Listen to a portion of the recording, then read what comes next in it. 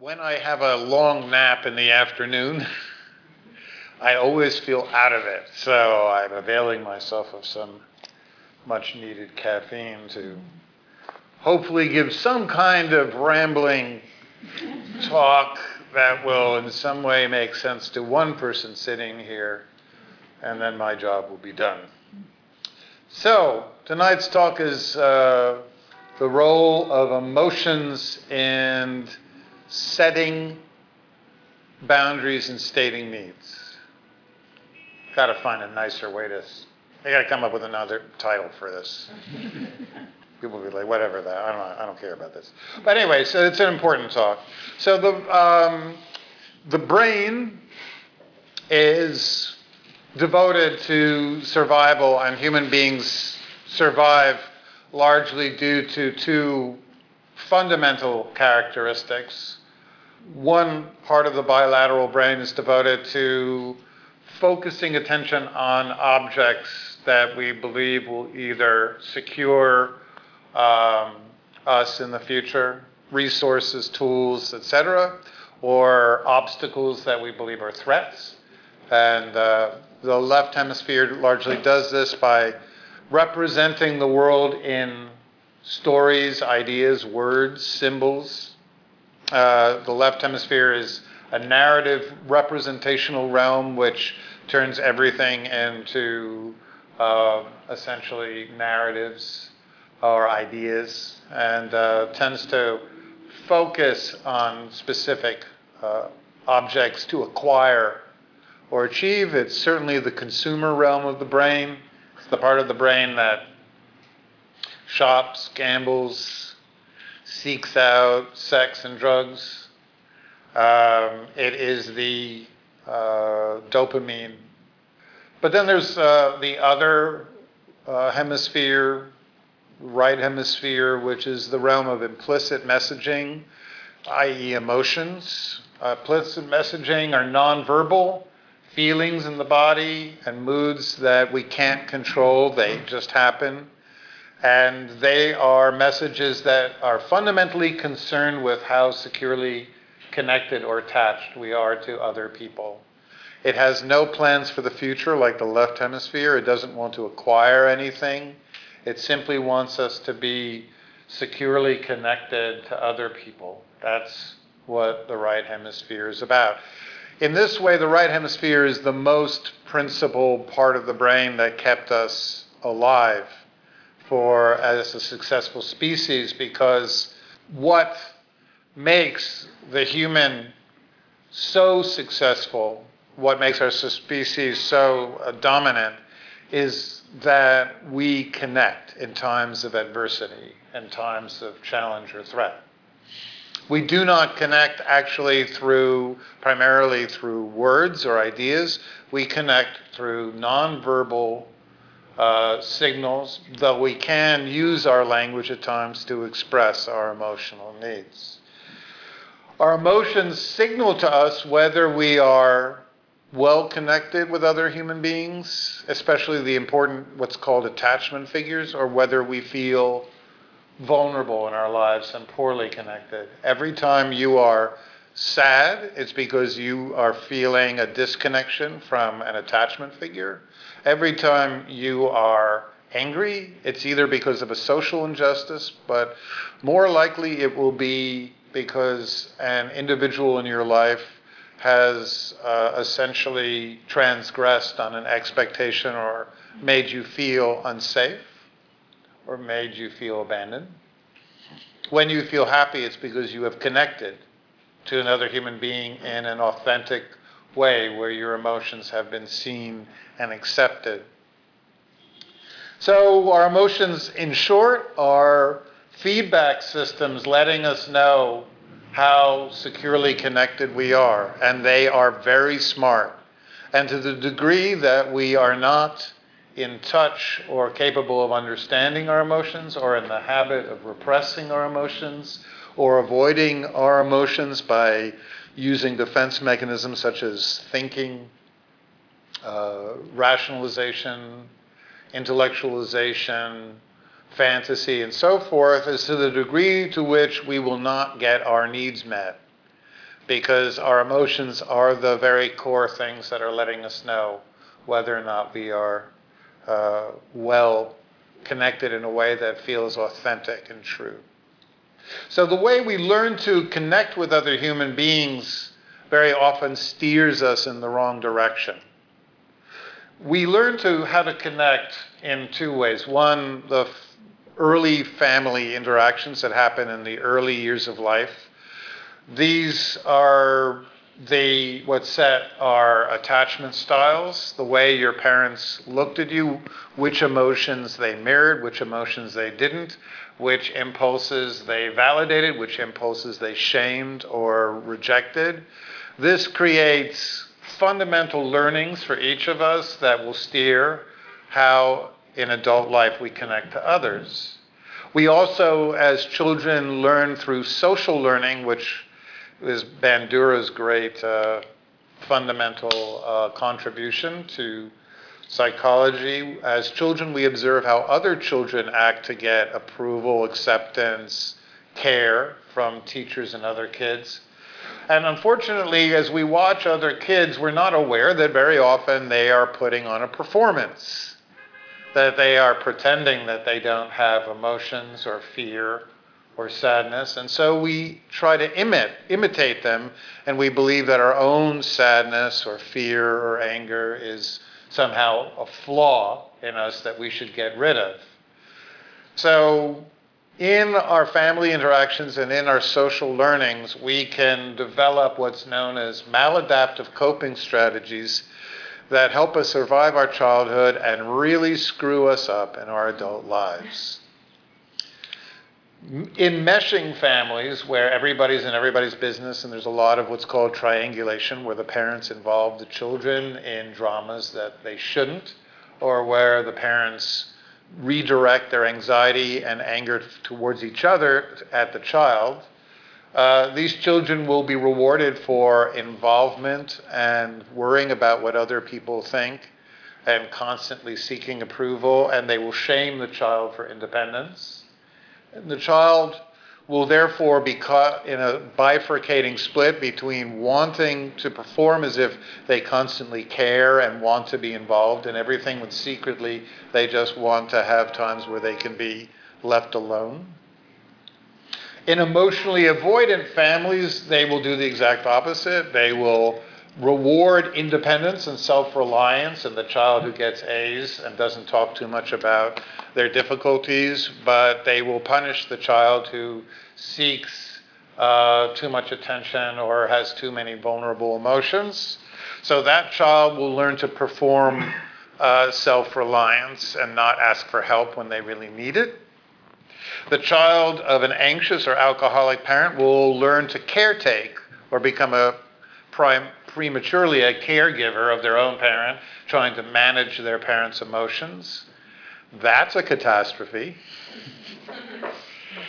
For that child will grow up hypervigilant, worrying about what their partners are feeling. They will constantly monitor their partners, and they will not feel okay expressing their own emotional needs. They will instead be trained to take care of other people. I actually know of a woman who's very famous who grew up with a father who was a heroin addict, musician, and she grew up to become a very, very influential manager in the entertainment industry, taking care of other damaged male psychotics, because she had been trained in her childhood, and she completely, like all people tend to do, recreate the dominant dramas of childhood in adult life, because all of her coping strategies and all of her emotional understandings of the world were set in childhood. So it's so easy to fall into these patterns. The Buddha talked so often about how he believed that human beings enter the social realm with very, very, very poor boundaries. And he spent so many suttas, the Sigalovada, the Digajanu, all the suttas, that in the Patimokkha, in terms of how to behave with one another, trying to establish safe ways for us to be with one another, because he fundamentally said that normal human wiring doesn't prepare us for safe social interactions. Why is that? Well, it's pretty simple. We grow up in situations where we have no power. The parent is the one with the power. The child is utterly dependent on the parent to take care of it, meet its needs.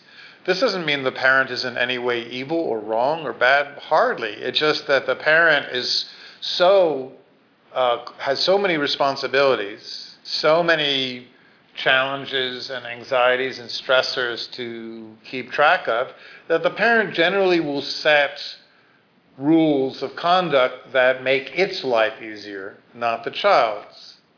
Very few children can set adult boundaries with their parents. For instance, I've yet to meet many people in their childhood could say to their parent, "Dad, I'm going to give you time to emotionally process your rage, which has been lingering just beneath the surface of your awareness, and I'll be staying at an Airbnb for the foreseeable future until you process it and learn to communicate your boundaries in a safer way. Right now, I'm feeling threatened by your dismissiveness." So, as a result, because children have to manage and always stay seen, that's their two jobs, to manage their parents' emotions and to stay securely seen. So children will do anything, no matter how inauthentic, to stay seen and stay connected. So they will essentially pretend always to be okay. They will avoid conflicts. They will not talk about dramas or real needs in their life. They will withhold the difficult emotions that they're experiencing, but their parents were unable to tolerate. So many children grow up learning to repress either their sadness, their anger, their same-sex attraction, their issues with drugs and alcohol, their fear of the family falling apart. So to the degree that we are trained in our childhood to withhold and not disclose our emotions leads to, one, of course, adult addictions, adult dependence on emotion numbing, because all of our true needs are expressed through the body. So if we repress or are not aware of as we enter adult life, we all come to a certain degree poorly equipped in establishing real, authentic emotions based on real needs and real boundaries. So what are needs and what are boundaries? Needs are the fundamental attachment requirements we have, which are how often we connect, whether we connect in a monogamous or polyamorous way, what level of commitment is expected, how often do we expect to be together, what kind of sex we have. All those kinds of things very often are expressed in needs. Needs can never be logically arrived at. They are arrived at through emotional awareness. There is no right needs. You cannot figure out your needs through intellectually pondering them. You have to see through experience in relationship with other people what makes you feel connected and what makes you feel engulfed and what makes you feel abandoned. And then you have to express the things that you need to feel connected in a safe way. If you diminish your needs, withhold them, or move too quickly into physical intimacy before you state your needs, then wonderful things like anxiety, low self-esteem, lack of fulfillment, and feelings of isolation in the relationship will probably arise. Again, to the degree that we worry how our needs will be received by other people is the degree to which we're not only inauthentic, but is the degree to which we will be unhappy in relationships. We are only as unfulfilled as our unstated needs, and the needs that we don't make very clear and make sure that are met. Now, needs are different from wants. Wants are things you can get outside of the relationship, or you can do on your own. So a need is how often you need to be connected, when the times you want to be seen without the other person being on their phone, texting. The needs are the times you need to be heard directly, meet in person, physical touch and intimacy. On the other hand, wanting to eat at an Italian restaurant or travel to the Yucatan Peninsula, those can actually be met by other people. Backpacking can be done alone or with a friend. These are not needs. These are wants. You are allowed to break off a relationship because you're not getting your wants, but you can always stay in a relationship even though you're not getting everything you want. But you should definitely not be in a relationship if you're not getting your needs met, okay? Your needs are fundamental and they can't be negotiated, and if the other person can't give it to you, then it's our job to detach with love and kindness. Staying in a relationship with someone who does not meet your needs is a recipe for disaster. The Buddha had a wonderful sutta talking about what we need, and he talks about reliability. It's the Metta Sutta. We need reliability, a feeling that our emotions will be safe and tolerated and not judged, and that people will not go behind our backs and talk about us negatively and stuff like that. And so the Buddha acknowledged that without those fundamental needs, you might as well give up on the spiritual practice, because you'll be so torn apart by the relationship that you will not probably be able to sit and be comfortable in your own skin if you're in a relationship where you're not getting your needs met. Boundaries are situations we cannot tolerate or behaviors we cannot tolerate. It's our responsibility to state our needs and to set our boundaries. Boundaries are things like how fast we get into physical intimacy, how we spend our money, what activities we engage in, what things make us feel profoundly unsafe. Obviously, you can have a boundary about how you make decisions and what decisions you believe in your life should be your own rather than a joint decision. So there are no correct needs and there are no correct boundaries. Our boundaries and needs change as we become increasingly secure in our life. But as we first reach a time in our life where we're ready to start setting needs and boundaries, we'll probably need to set greater needs and boundaries than we will over time. As the more secure we become, the more we surround ourselves with secure people who can meet our needs, the less and less and less needs we actually need to convey. So here's a role that emotions play. If you are feeling angry in a relationship, it is a direct sign that you are not setting your boundaries, that you have not clearly set boundaries and made ramifications. Anger is a direct sign that someone has transgressed a boundary. The role of anger is essential and it's important in human life. It's an emotion that keeps us safe. On a social level, anger helps us protest social injustice. But on a personal level, anger allows us to set boundaries in our relationships so that we will not be angry in the future.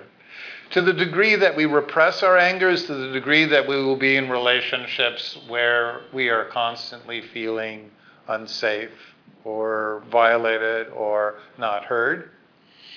To the degree that we vent and rage when we get angry is once again the degree to which our boundaries will not be known.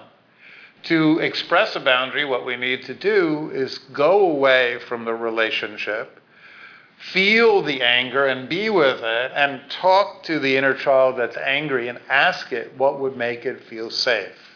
Literally know the emotion, run by it, talk it through with somebody else, but don't express the anger directly while you're feeling it. Go somewhere, create a safe container, honor it, be with it, understand its needs, work through it with somebody else who's empathetic, who's in a secure relationship, who can help you unpack what the anger wants. And then you go and you state very calmly, very succinctly, straightforwardly the boundary.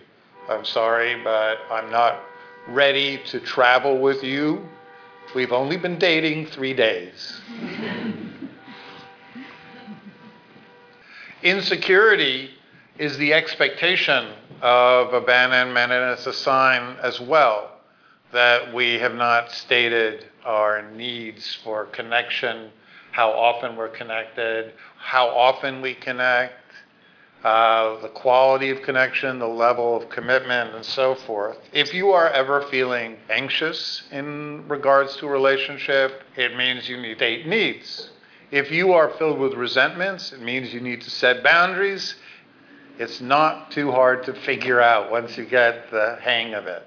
Needs and boundaries, by the way, do change fundamentally.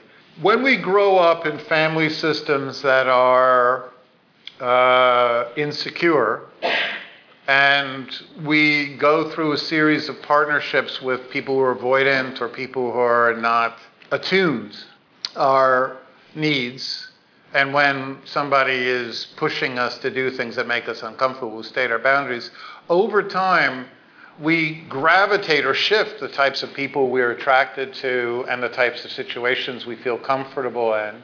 And then the need to state boundaries becomes less and less as we choose more secure people who are more attuned and can read our emotional signals without our stating them aloud. And then also, too, over time, as we feel more secure, we will have very often not the same degree of needs that we first started out with. Very often, people I work with who have preoccupied attachment at first need a level of connection that could be daily. They need to be connected with, and then subsequently, as they work with their preoccupied attachment over time, they might find that the amount of connection or the amount of reassurance and validation they need from the relationship as they develop greater support in their life becomes less.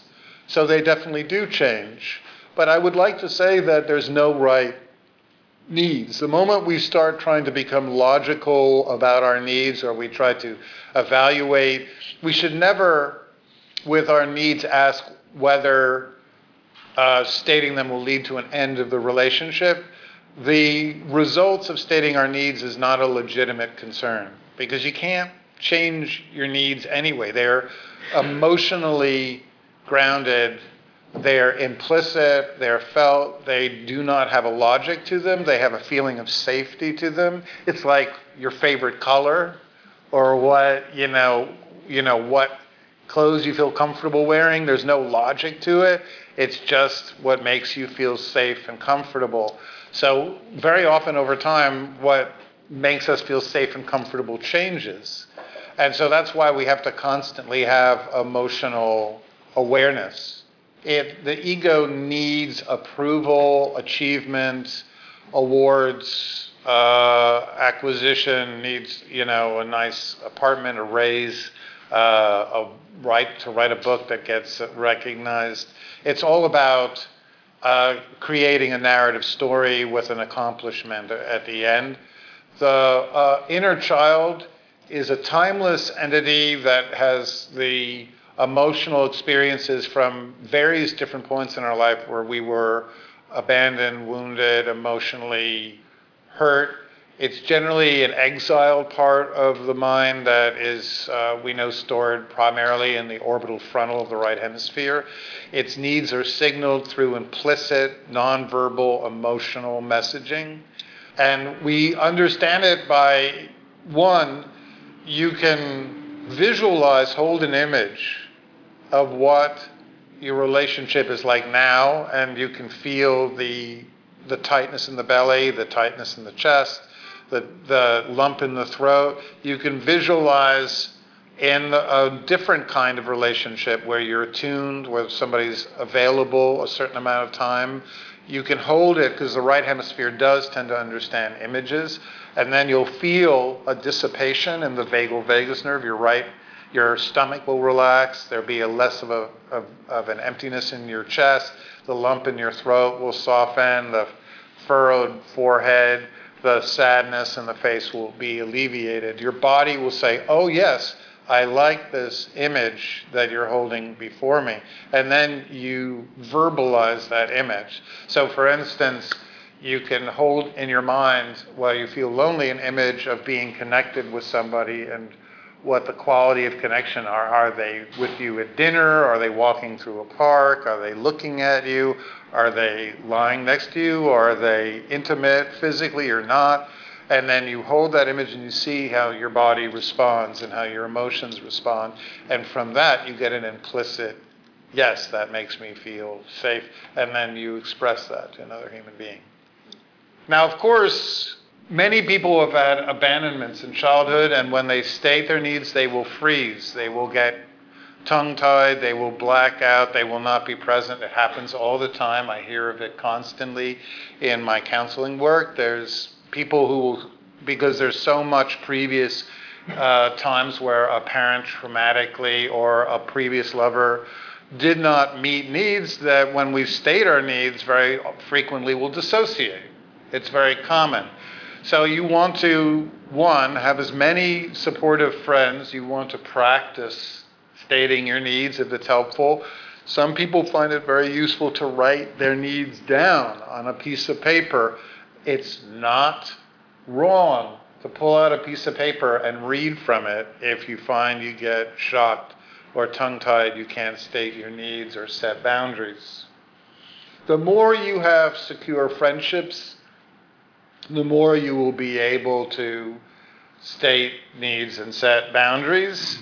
It's useful to have people available to you directly after that you can talk to. So one will feel accountable and won't chicken out. Two, push yourself into the vulnerability. Remember that if you don't state them, you will continue to feel unfulfilled in the relationship. If you do not state needs clearly early enough, you are inviting other people to interpret what your needs are. And guess what? That sucks. Nobody else can guess what your needs are. There are no universal needs. Therefore, there's no feasible way another human being can know what your needs are. A human being can know what the Buddha called the precepts are. We know not to kill, steal, hopefully tell extreme lies or untruths, to get intoxicated or wasted while we are in a connected experience with someone.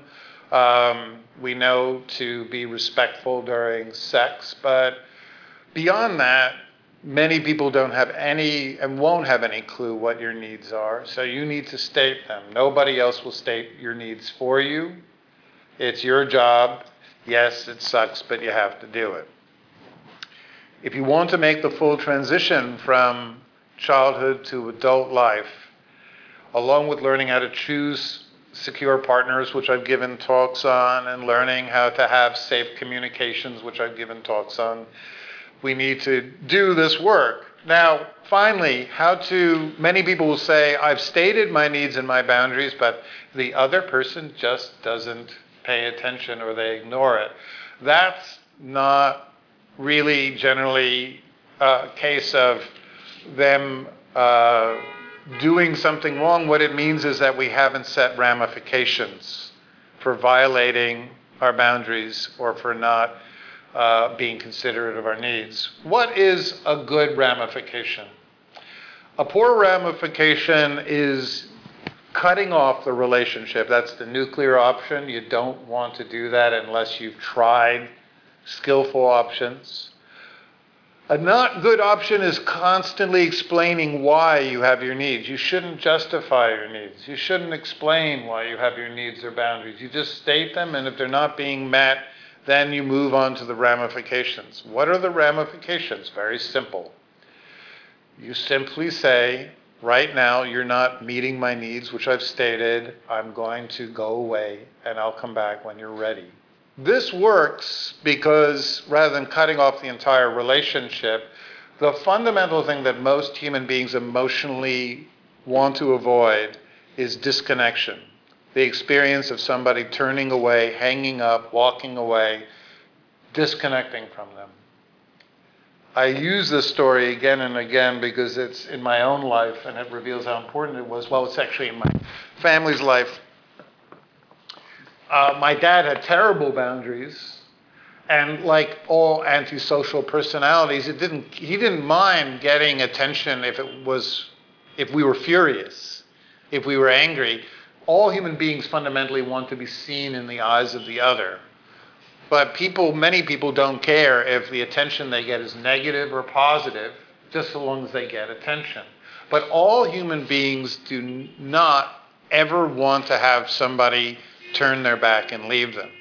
That causes, from the narcissist to the borderline, to the antisocial, to the histrionic personality disorder, to the avoidant, all human beings hate having somebody hang up the phone or get up and leave on them. It is universally painful. There's lots of research by Matthew Lieberman that he reviews in his work, Social, just how emotionally painful people feel disconnection is. So you make it very clear if somebody isn't meeting your needs, is talking on the phone while you're talking to them and you've stated clearly you need their attention, or they are disregarding your emotions or telling you that your feelings are incorrect, or if they are essentially transgressing boundaries in terms of pushing sex faster than you're ready for it, or being in any way triggering in a way that you've made clear you cannot tolerate, then you simply follow the ramifications. I guarantee you that they will learn. In my own family, my dad constantly asked me questions, belittling questions about my job, until I fundamentally said, if you ask me this question again, I will get up and leave, and I did, and he never asked the question again. With my sister, he constantly asked, when was she going to have grandchildren? She said if he asked that question again, she would get up and leave. She did. He never asked that question again. He was one of the most boundaryless, obstinate, antisocial people. He had wonderful characteristics as well, but boundaries were not one of them, but still he learned very quickly. Short-term disconnection, where it's very clear you're going to reconnect, but that there's ramification works, okay? So if you do have a time in a relationship where you feel really angry, really insecure, really preoccupied, take a break, go away, feel the feelings, talk with somebody who's safe, connect with the inner child, the feelings internally, ask what would make it feel safe. When you get a good idea, when you visualize things you could say or do that make it feel safe, then go and communicate it and make sure the ramifications are really clear. I hope that there was something worthwhile in tonight's talk. I thank you for listening.